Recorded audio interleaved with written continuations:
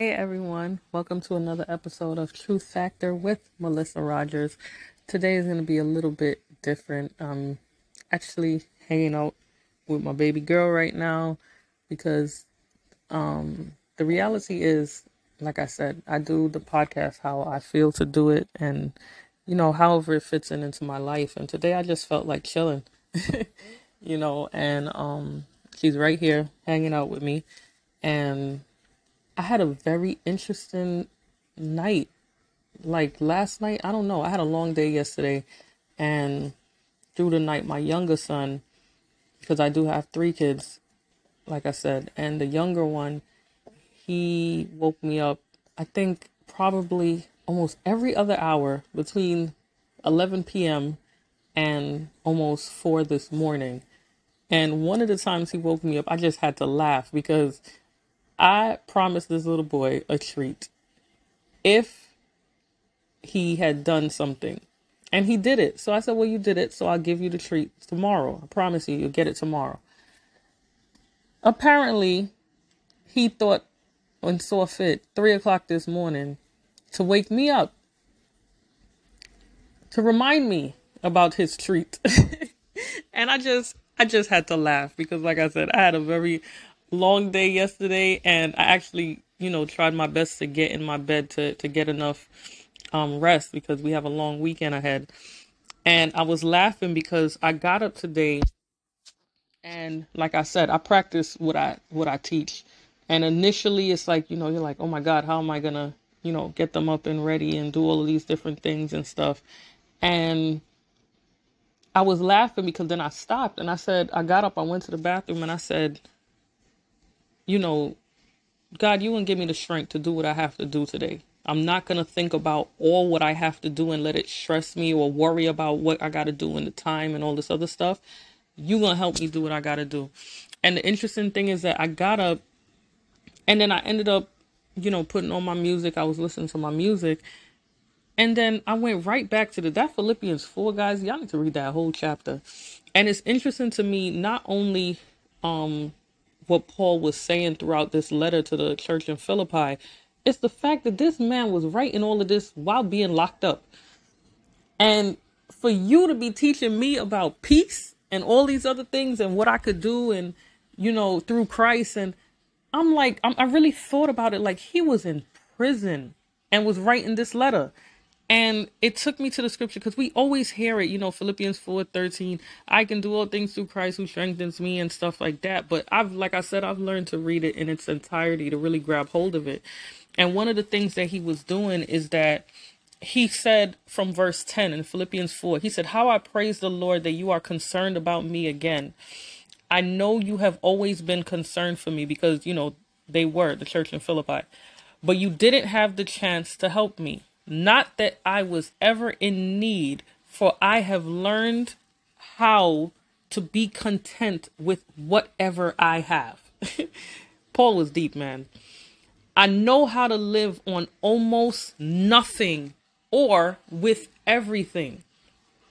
And it sounds so simple, but in life, if we think about these things and we put it into practice, it really does change your life. It switches your perspective on things.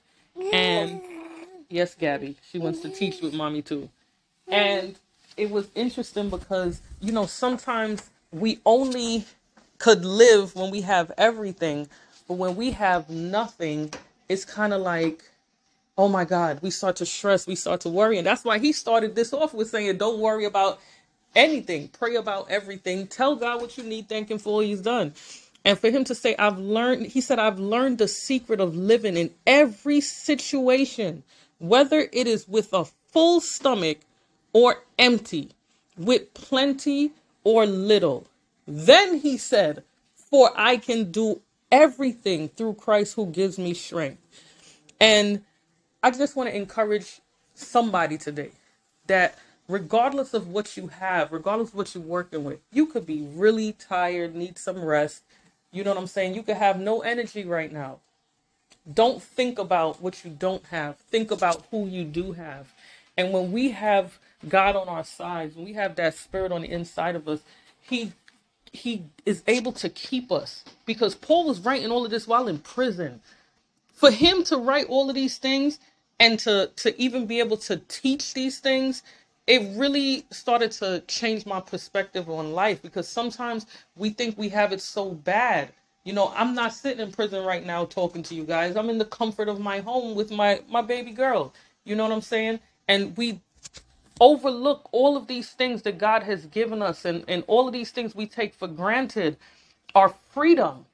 A lot of them were persecuted for even sharing the gospel back then. And we could see the times we're getting ready to go into, because, there's a lot of persecution that is starting to come back. But just learn how to be contented with what you have. Like, whether you have everything or you don't have, you can do everything through Christ who gives you strength. You can do everything. He don't need you to have a lot to do it sometimes. And that's the interesting thing. It reminds me of the story with the loaves and the fish. He took this little lunch and fed a whole multitude. But when we have a little, we get stressed and we get worried, because we need to see. We want to see the baskets already full.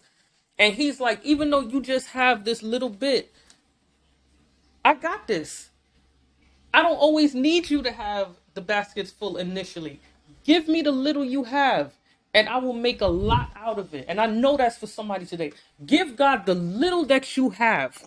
Whatever little it is you have, give it to him. You could be completely empty right now. Give it to him. And I guarantee you, he will strengthen you. He will give you the strength to do everything that you got to do. No matter what it is. It could be monetary. It doesn't have to be money. It could be whatever. You could need just peace right now.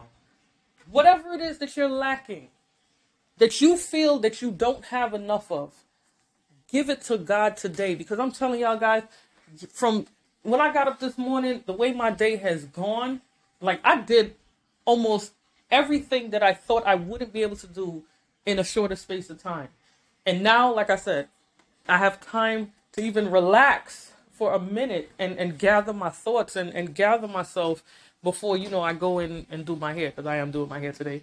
But, I have the time to do it. And when I woke up initially, that's not how I felt. And it's like he said he learned the secret. It's a secret. The secrets, the keys to the kingdom he was trying to give us.